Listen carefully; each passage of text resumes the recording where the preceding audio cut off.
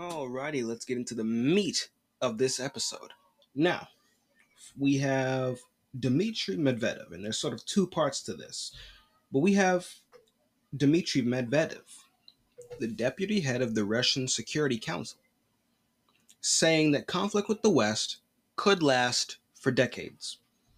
He says, quote, "Our goal is simple, to eliminate the threat of Ukraine's membership in NATO, and we will achieve it one way or another." End quote. He also says that given NATO's rule about not admitting countries entangled in territorial conflicts, he also said that Ukraine could become, that the war with Ukraine could become permanent. He would, he says that it's a possibility that Russia ends up exploiting that habit of NATO to not include members who have border disputes, and essentially just keeping the war going perpetually so that Ukraine can never enter NATO. And perhaps um, it'll go a very different way than what is being imagined. I say perhaps, but I'm fairly certain that it's not going to go the way that people are imagining. Because when people today imagine a freeze to the conflict, and that's the new favorite word, we're going to freeze the conflict. They imagine that we're going to keep the borders where they are right now, where Russia has the land bridge to Crimea, and they own the south, almost the entirety of Ukraine's Black Sea coastline, and then Ukraine keeps the rest. That's how they think that this conflict is going to be frozen. That is not how this is going to be frozen unless Ukraine sues for peace today. It's not.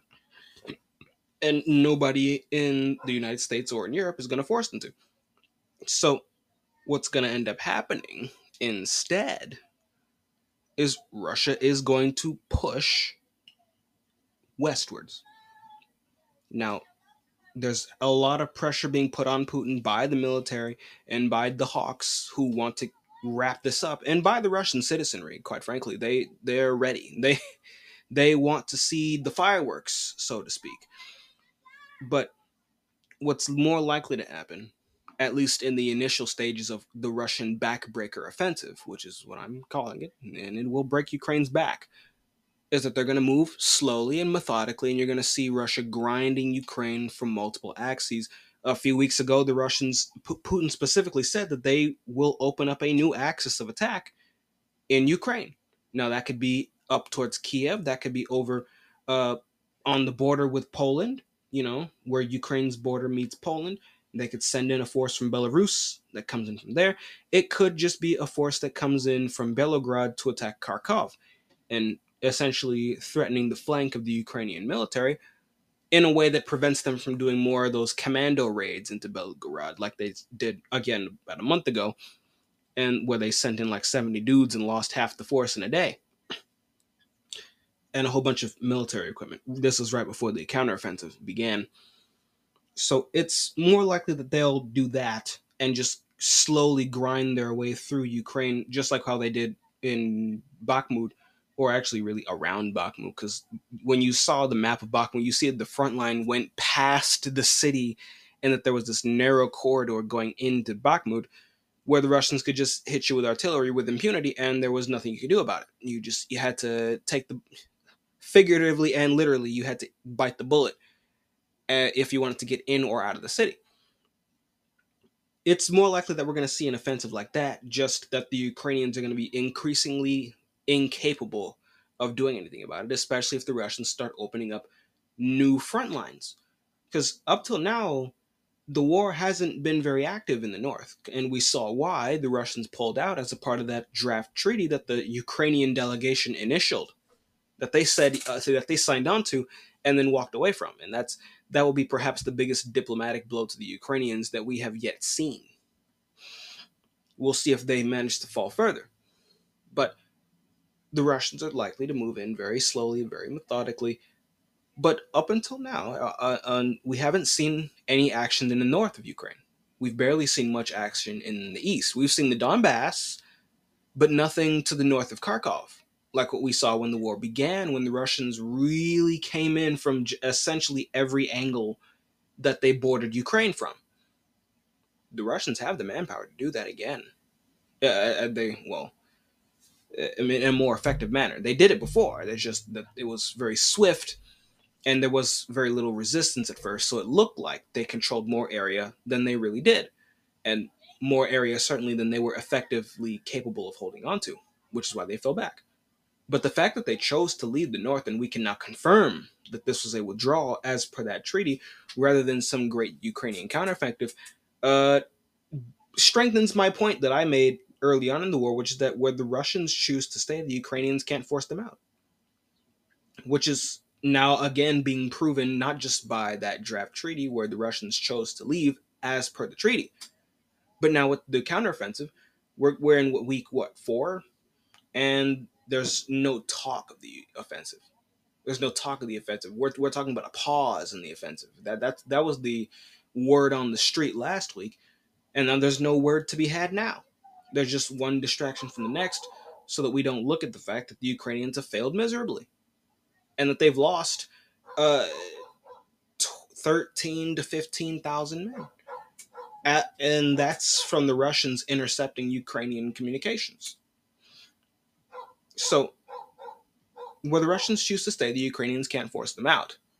But when the Russians choose to move, the Ukrainians have a difficult time if they're being pressed from multiple angles. And the Russians have plenty of manpower to press them from a lot of different angles. When this conflict gets frozen, if it gets frozen, and I think it might, as per these statements from Medvedev, it's not going to be frozen at the current border. I don't even think it'll be frozen at the Dnieper. I think it's going to be frozen someplace at some line along the western border of Ukraine. Well, not the western border, but in the west of Ukraine, somewhere between Lviv and Kiev is where the new border is going to stabilize at, probably along some river, some nice, comfortable physical barrier that can very clearly and very cleanly demarcate where Ukraine ends and where Russia begins. You know, Ukraine will be a rump state in an even greater capacity than people imagine if Russia just takes the Black Sea coastline, which makes Ukraine landlocked. No, I think Ukraine is actually going to shrink from being the size of Texas to being, well, the size of Hungary, basically. A little larger, perhaps. And then that new frontier is going to be where the Russians sit and just shell Ukraine forever, so they can maintain the new status quo of, oh, we're not at peace, we're in war, and you have a border dispute. We claim the rest of the territory that you own because that used to be a part of the Soviet Union, and we are the successor state to the Soviet Union. As a matter of fact, that used to belong to the Russian Empire. But we're not going to take it, so we're just going to have this permanent conflict of borders, this permanent border dispute, and there's nothing you can do about it. And essentially, it'll be retribution on the part of the Russians for what Ukraine did to the Donbass for 8 years, where they sat there and shelled them permanently for 8 years while pretending to make peace. The Russians might return the favor as a part of this strategy of denying Ukraine the ability to join NATO by preserving a status of border conflict on Ukraine's new frontier, which will be someplace between Lviv and Kiev. It's not going to be the current frontier. Now, why I'm the only one saying that, I can't tell you. I really can't. I guess people still underestimate Russia and have yet to reconcile with the fact that Russia never stopped being a great power. They stopped being a superpower, but never a great power. They've always been a great power since they became one in what, the 1700s, 1600s. So, yeah, that's where this is going to freeze. And I think it's very interesting that Medvedev brings up the possibility of freezing the conflict, because before I said the conflict's not going to get frozen. But now that he's saying freeze the conflict, I'm like, okay, well, in what way does freezing the conflict benefit Russia? Oh, they don't want the western parts of Ukraine, but they also don't want Ukraine to become part of NATO. So if you don't want to fully annex all of Ukraine, but you also don't want the weakened and very, very much smaller state of Ukraine that's going to be left when this is over, you don't want them to join NATO, well, you take what you want, the 70 to 80%, and then you stay in a permanent state of conflict with the other 20 to 30% of Ukraine, territory wise, not necessarily population wise.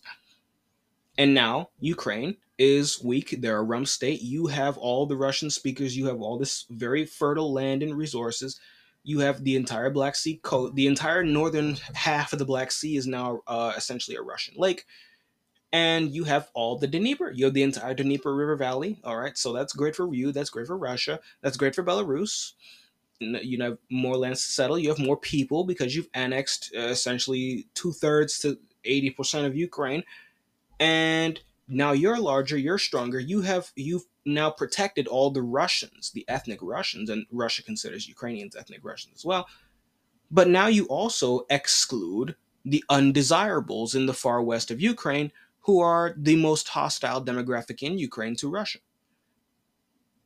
And then you stay in a permanent state of conflict, so those people who are hostile to you cannot join NATO, or unless NATO changes its policy, in which case you're already in a state of war, so you can just swoop in and destroy them in an instant, and there's nothing NATO can do about it. They won't be fast enough. And I think that that's what we'd really be looking at if the conflict did freeze. The Russians are not going to freeze it where the border stands, because that leaves too many questions unresolved. Too many security issues for the Russians would be left unresolved if they froze the conflict where the border stands. They're going to push west. They're going to push west. And I think that if a freeze is in the works, it's going to be something along the lines of what I've just described to you. Especially now that you have someone like Medvedev talking about a potential freeze in the context of we don't really want to annex the western parts of Ukraine. So that's something to look out for. Something to look out for. So it's a sort of walk back from the total annexation of Ukraine, but it does leave open the possibility at some later point, if Ukraine does try to join NATO, of just annexing them immediately, because there won't be much left to annex. Russia will have taken everything else. It'd be like America swooping in to annex Kentucky. Well, there isn't too much left to annex there, buddy. So, and that's not me knocking Kentucky. I'm just saying, compared to the size of the broader United States, well, you could do that very quickly, especially with an enlarged military force of, say, I don't know, 1.5 million men, or in Russia's case, 1.7, almost 1.8 million men. So there's that. But that's not all that Medvedev said. When he said that his goal was to eliminate the threat of Ukraine as a eliminate the threat of Ukraine joining NATO, and essentially to reduce the threat of NATO stepping in by maintaining a permanent state of war between Russia and Ukraine.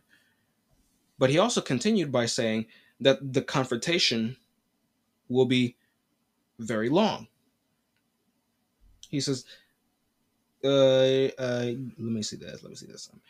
I think I skipped a piece. He says the confrontation will be very long, although another piece of this might conflict that. It's not from him, it's from the American side of this.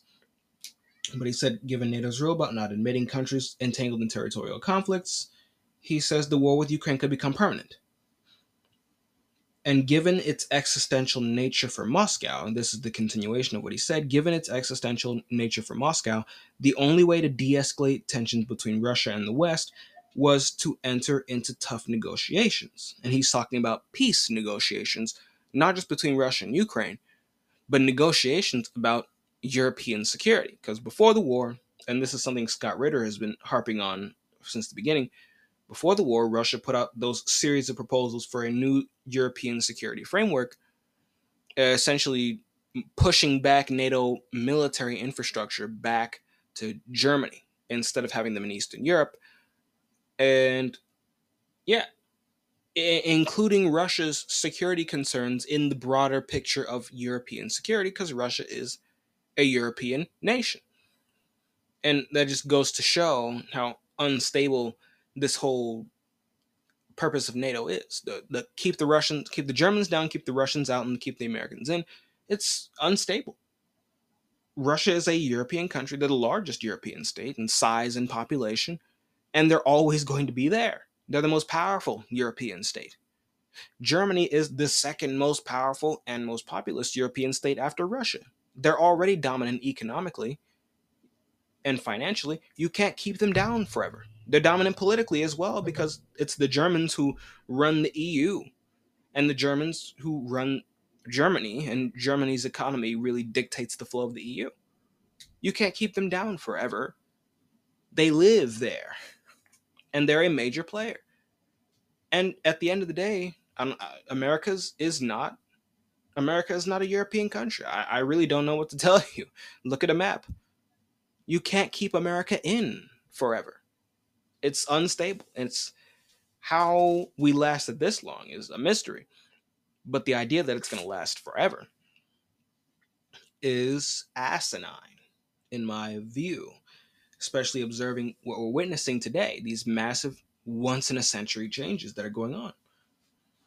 But he says, but again, going back to that de escalation thing, it's not just between Russia and Ukraine, it's between Russia and the West. There needs to be a new European security framework, preferably one that doesn't include the United States. But hey, but he's right. We can't continue. The Cold War order doesn't work anymore, where it's the West versus the East, NATO versus the Warsaw Pact. The Warsaw Pact doesn't exist anymore. The Soviet Union is gone. NATO can't keep expanding to further east because now you're at Russia's door. And Russia's door got rolled back by thousands of miles. Well, not thousands, but 1,000 miles.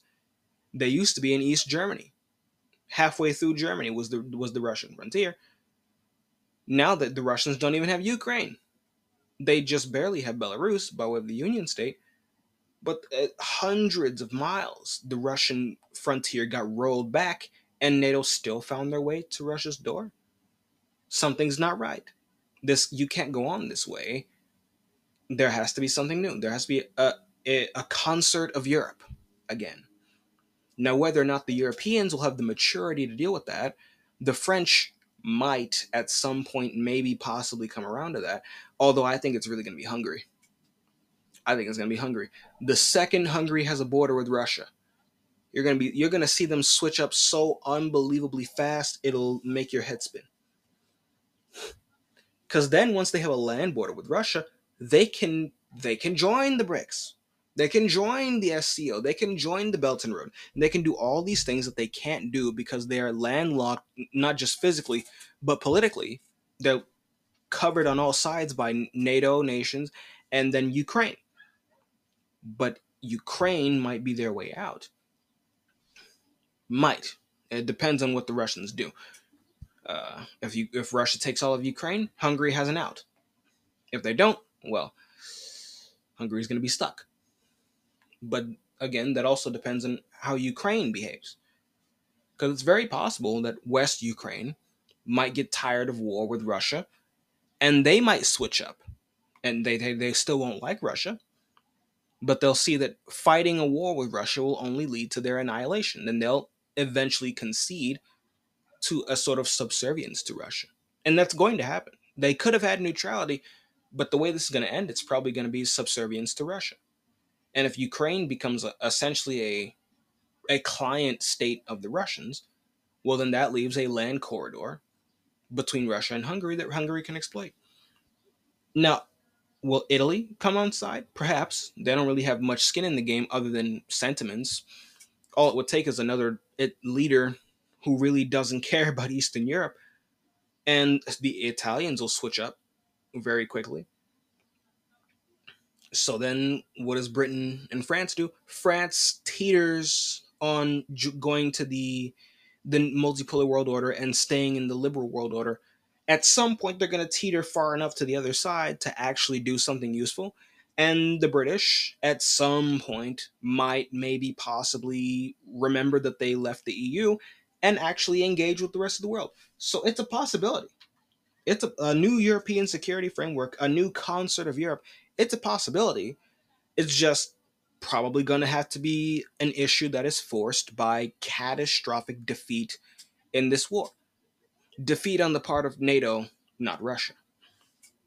So we will see. We will see. But Medvedev says that this confrontation will be very long and it's too late to tame the recalcitrants. And he's talking about NATO and the US. So he's saying that they need to be defeated. And by they, he means us. Uh, and if you see the position Russia's in, you'll know why. But essentially he has come to the same decision that Putin did back in December when Putin did that remilitarization, that second mobilization wave that back in December when Russia called up 500,000 men. And these are remilitarized. This is a remilitarization, so that 500,000 is likely going to stay in the Russian army even after the war in Ukraine is over. So at a bare minimum, you're looking at a Russian military force of around 1.2 to 1.3 million men when the war is over. That's their new peacetime force. So Putin's come to this decision. Medvedev is now openly talking about this decision that confrontation with the West is unavoidable and that it's going to be a long, drawn out affair for which Russia needs to prepare. And so they are. Not just with the troops, but with their economy. They've retooled their economy, their trade away from the West and towards the East, toward the Middle East, towards Africa. And now they're gearing up for a prolonged military conflict and confrontation with the West in terms of a Cold War style. But I don't think it's going to go the way the same. I don't think it's going to go the same way as the last Cold War did. I don't think it will, and largely because we don't have the same restraint that we did during the Cold War. The Russians do. In fact, they have even more restraint and patience than they did during the Cold War. It's us. We've gone off the deep end, and we think fighting a war with Russia and China at the same time is a good idea. Uh, and I say that with great confidence, not just after having observed the actions of my government over over the past year and a half, and for a few years before that, when I was really getting into the trenches with geopolitics. And this is going before I even started my podcast, where I went from being a hobby to a full-time obsession. Yeah, but just not just going off the actions and the statements of my government for the past 5 to 6 to 10 years, but looking at them now. It's astonishing where we've gotten to, because uh, I really don't even know what to say. So I'll just read to you what these two light bulbs had to say about the situation in Ukraine. People like Senators Lindsey Graham and Richard Blumenthal. These two U.S. senators warned that if Russia uses a tactical nuclear weapon or damages a nuclear power plant, there will be war with NATO. They actually said this. If you don't believe me, I will quote them verbatim. Senator Graham said, quote, Senator Blumenthal and I, Lindsey Graham, want to put everybody in this body, in this Congress, on notice that the threat of a use of a nuclear device by Russia is real, and the best way to deter it is to give them clarity, the Russians, as to what happens if they do that. They will be in a war with NATO. That's what Lindsey Graham said out of his own mouth. That if Russia uses a nuclear device, then there will be war with NATO. Russia will be at war with NATO, even though Ukraine is not a NATO member. Senator Blumenthal then chipped in and found a way to make Lindsey Graham sound like the reasonable one in the room. Because what Blumenthal had to say was even worse. He said, quote, Poland is at immediate risk. If the use of tactical nuclear weapons or destruction of a nuclear power plant causes radiation to spread, as almost certainly it would, causing significant human harm, this is not a kind of reckless or panicky resolution. It is based on fact and science. And it is meant to send a message to Vladimir Putin and even more directly to his military. They will be destroyed. They will be eviscerated if they use tactical nuclear weapons or if they destroy a nuclear power plant in a way that threatens surrounding NATO nations. Article 5 is there for a reason. End quote. Okay, so the Russians, I just read to you what they think. They think this is going to be a long-term standoff. But if these two freak shows in our Senate have their way, we'll all be dead in 24 hours. So the Russians are, they don't have anything to worry about. They don't need to prepare for a long-term standoff. They just need to sharpen the spears of their nuclear annihilation weapons. I say a nuclear deterrent, but we're not all that deterred, now are we? Yeah, this is terrible. These people will actually get us killed. And my line of thinking is this, and I hope you caught that when he was talking about the conditions. When he said if Russia used a nuke or if they attacked a nuclear power plant. Remember that. Because and my line of thinking, when I say that these people are going to get us into war and they're going to get us killed in 24 hours flat, my line of thinking is this.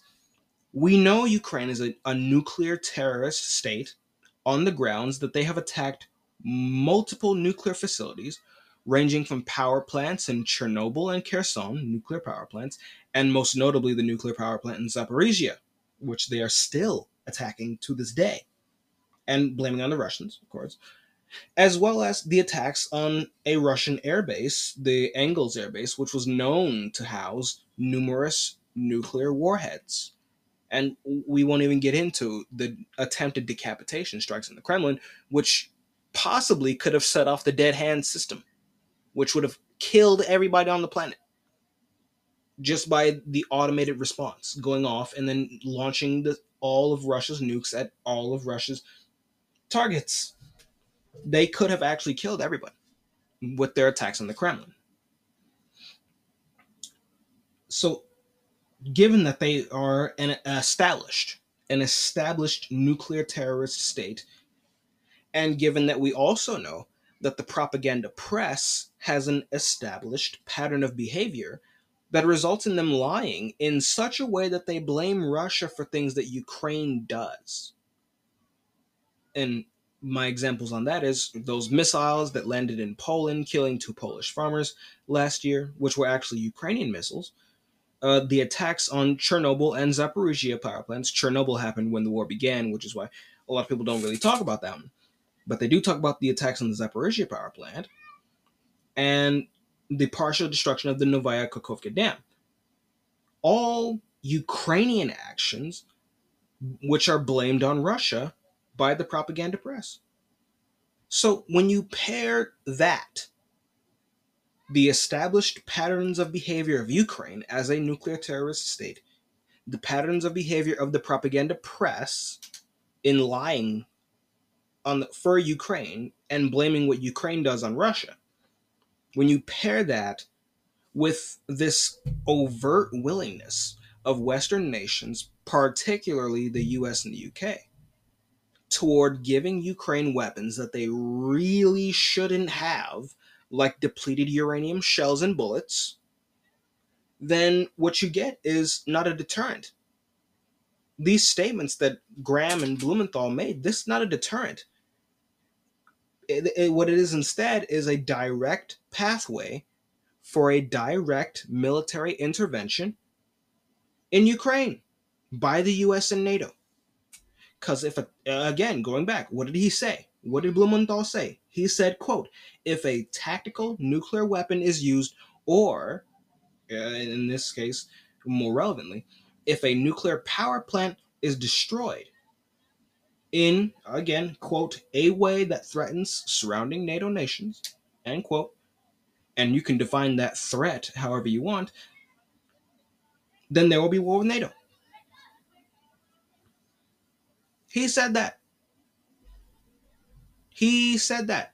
Article 5 is there for a reason. He is openly saying, and I think I fucked up the quote, even though I have it written down, but he is saying that if something happens to the power plant, or if Russia uses a nuclear weapon, that they're going to call NATO in on this. He said it. He said that this is meant to be a threat. He said that it's meant to send a message to Putin, but more directly to his military. They will be destroyed. They will be eviscerated if they use tactical nuclear weapons or if they destroy a nuclear power plant in a way that threatens surrounding NATO nations. Article 5 is there for a reason. That is his words. So if you combine that statement, a tactical nuke, or if they attack a nuclear power plant in a way that damages or threatens surrounding NATO nations, if you combine that with the fact that Ukraine is actively attacking a nuclear power plant right now, and the fact that the propaganda press lies for Ukraine and blames Ukraine's actions on Russia, he has actually not threatened anything other than a direct intervention of NATO into the war. In fact, he's not even threatening it. He's saying that it's going to happen. Because what do you think happens at a certain point? The Ukrainians are going to do some critical damage to this power plant unless the Russians can push them far enough away to where they can't hit it anymore. And we don't know when that's going to happen. They can do it if they chose to, but we don't know when. The Russians are content with defense right now. We, it's, it, that is, I'm tripping over my words. Because what am I supposed to say to that? They will be destroyed. They will be eviscerated. You are threatening to destroy Russian military formations. That is war. That is war. Article 5 is there for a reason that he is literally calling for war. And if Ukraine is attacking the power plant, the media, the propaganda press, says that Russia's the one attacking the power plant that is currently under Russian occupation. And then he says, oh, if Russia attacks the power plant, then uh, NATO can get involved. Then he's saying that NATO's going to get involved. You can see the clear chain of events that's going to come, that's going to transpire, leading up to a direct intervention of NATO into this war. That's what he's just told us. He's just told us, hey, we're going to intervene. We're going to intervene. We're going to take Ukraine attacking this power plant. We're going to blame it on you. And then we're going to use the damage from the destroyed or the partially destroyed power plant that Ukraine caused, but that it's going to be blamed on you. So we're going to say that you did it. And then we're going to use that as justification for Article 5 and get all of NATO involved. It's because what is, if for those who don't know, Article 5 of NATO is the collective defense clause, where an attack on one state is treated as an attack on all states. Meaning if what he's really just told us is that if there just so happens to be a major attack or sabotage of a power plant in, say, I don't know, Zaporizhia, which is conveniently blamed on the Russians, of course, then NATO can say that this threatens its eastern member states like Poland, Hungary, or Romania, and then said eastern states can call on Article 5, the Collective Defense Clause, to bring the entire alliance into a direct shooting war with Russia. This is the insanity that has been looming over this conflict since day one. The prospect of a NATO intervention in Ukraine. This is it. We are on the verge of an actual shooting war between Russia and NATO. Now, I am on record saying that I don't think this is going to go very well for the NATO forces, especially with how much we've depleted our forces in Ukraine, our stocks of ammunition, that is, and given how well the Ukrainians have performed against Russia. The Ukrainians are sort of a stand-in for NATO, and the Ukrainians weren't doing that well even when they had a numerical superiority. Even when the Russian Air Force was nowhere to be found because Ukrainian air defenses were thick. Ukraine has been constantly at a disadvantage in terms of the casualty ratio. I think the casualty ratio will be at least a little bit better with NATO involved because, everyone will be using equipment that they're actually familiar with instead of having to learn on the fly how to use equipment that they've never used before. But if Russia can manhandle Ukraine while outnumbered, because they were outnumbered when the war began, if Russia can manhandle Ukraine while outnumbered, and now we can see that they are fully capable of annihilating Western military equipment, so this era of superiority that we went into this war with for whatever reason. I don't know how that manifested, because before it was we were equals and our equipment was equal. And then it suddenly became, oh, our equipment, our high end equipment is too top of the line for you. You can't handle this top notch equipment. And then they have 20 destroyed Leopard 2s. Excuse me. This isn't going to go very well for NATO, especially now that we've invested so heavily in Ukraine. Like a while back, I speculated, and some of you will remember this, my longtime listeners.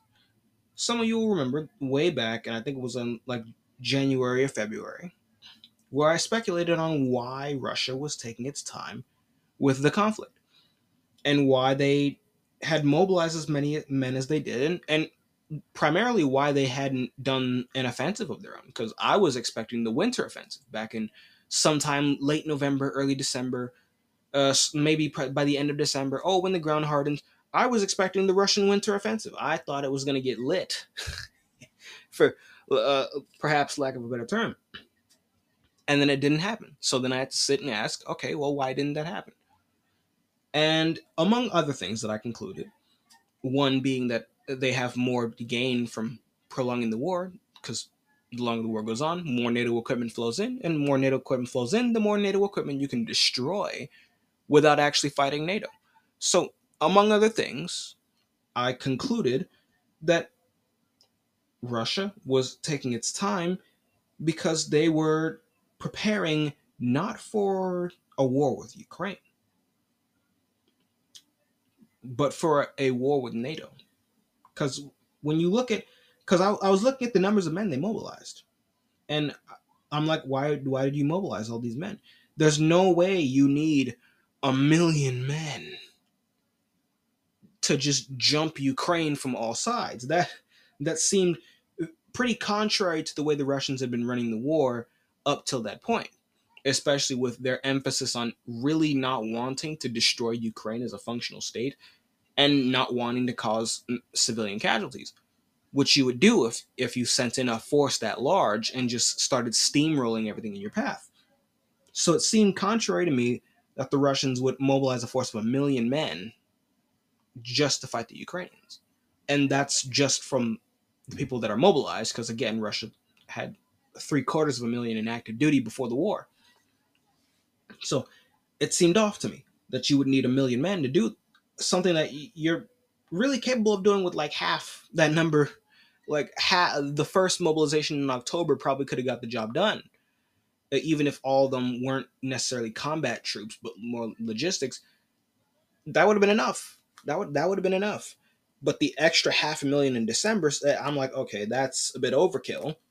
Because you were already at 1 million with the first mobilization wave. Now you're at 1.6 million with the remilitarization in December.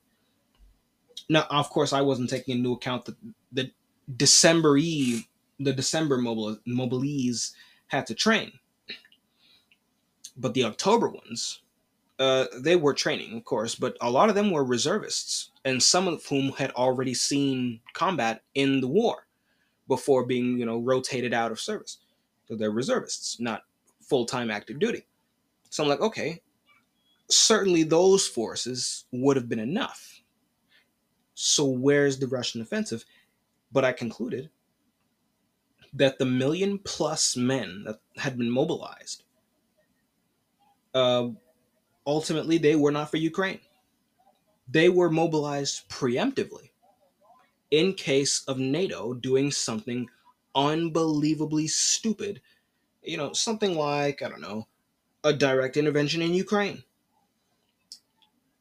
If Russia waited, and this is my logic here, if Russia had waited until now to mobilize these men, now that NATO is saying and talking about direct intervention, it would have been too late. It would take too long to get these men combat ready, and then you'd essentially be sending inexperienced troops against NATO armies, which would put you into a grinding war with NATO that you'd be at a partial disadvantage with, because then you'd be mobilizing at the same time they're mobilizing, meaning you can't really gain the advantage like you could if you were prepared for the war and they weren't, because NATO isn't mobilizing. We can't mobilize until after we get involved.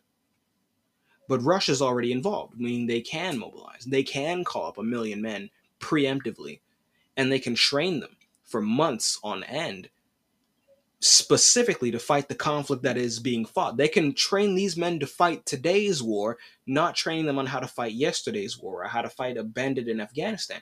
They can train them on modern tactics, like the top of the line, the cutting edge, things that are actually relevant to this conflict. This the largest conflict fought since World War II, unless you want to count the Chinese Civil War, but certainly the largest conflict in Europe since the Second World War.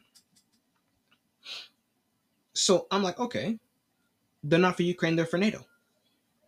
And this is like a break glass in case of emergency type force. Because eventually they're going to deploy some of them to help finish off Ukraine, but you don't need the other 500,000 for that. What are the 500,000 for that? Why were they mobilized? Why did Russia remilitarize back in December? Because Putin was preparing for a long-term standoff with the West. That was the reason behind the mobilization wave back in December. So if you combine that with the fact that they've taken this very slowly, they were waiting for those troops in December, that they mobilized in December, to be combat ready. By this point, I'm sure that they are. I mean, they've had a good 6 months to train again for the conditions that exist in today's war, not yesterday's war, but actual modern conflict in the way that is being fought right now in Ukraine. Meaning that the training that they're receiving is the most relevant training in the world right now in terms of the conflict that Russia is likely to fight. NATO has yet to adjust because NATO still believes that Russia's losing. So we're learning nothing while the Russians are learning everything. And other countries are probably going to follow suit. And now here we are, where NATO is actually openly speaking of a direct intervention in Ukraine. Lindsey Graham and Blumenthal just laid out the exact pathway by which Ukraine can instigate an event to drive NATO into the war. All Ukraine has to do is sabotage a nuclear power plant somewhere in Russia's control. Maybe even a nuclear power plant under their own control, and just blame it on the Russians. Because again, it said a nuclear power plant, not necessarily the Zaporizhzhia nuclear power plant. If the Ukrainians get desperate, they can blow up one of their own power plants somewhere deeper in Ukraine itself, and then blame it on a Russian missile strike. The news isn't going to correct them. The news is going to say, oh, look, the Russians blew up this power plant. I guess now NATO, that endangers, look at how it endangers all these other NATO countries.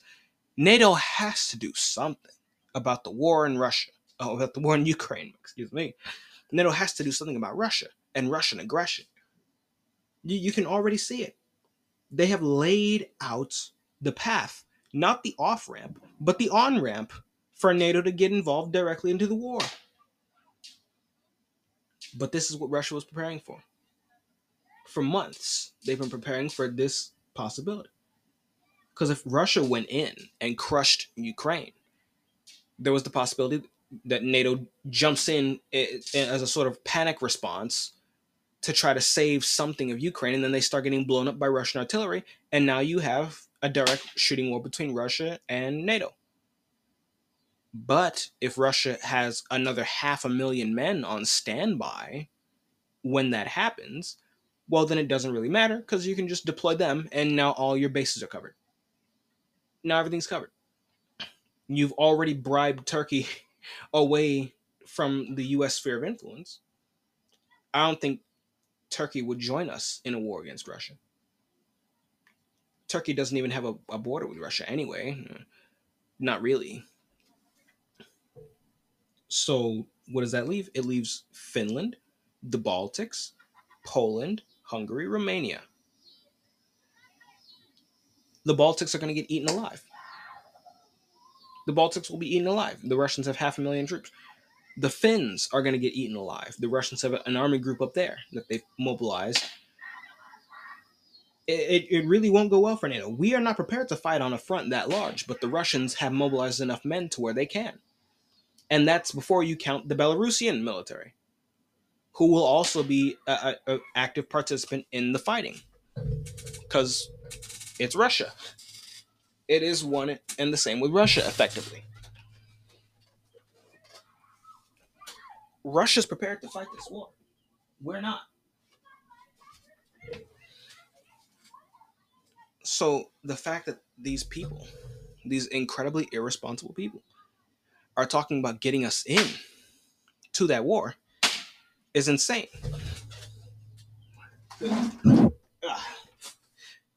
It's insane.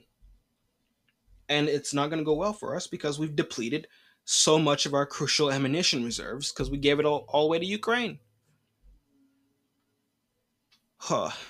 So much for Cold War 2.0. Looks like we're gonna wake up at war with Russia one day. And then we'll see what happens. We'll see what happens. This segment was taken from my podcast, This Week in Geopolitics. I have new episodes every Monday, so if you like what you heard, consider giving me a follow. Thanks for listening, and hopefully I'll see you next time. Servus.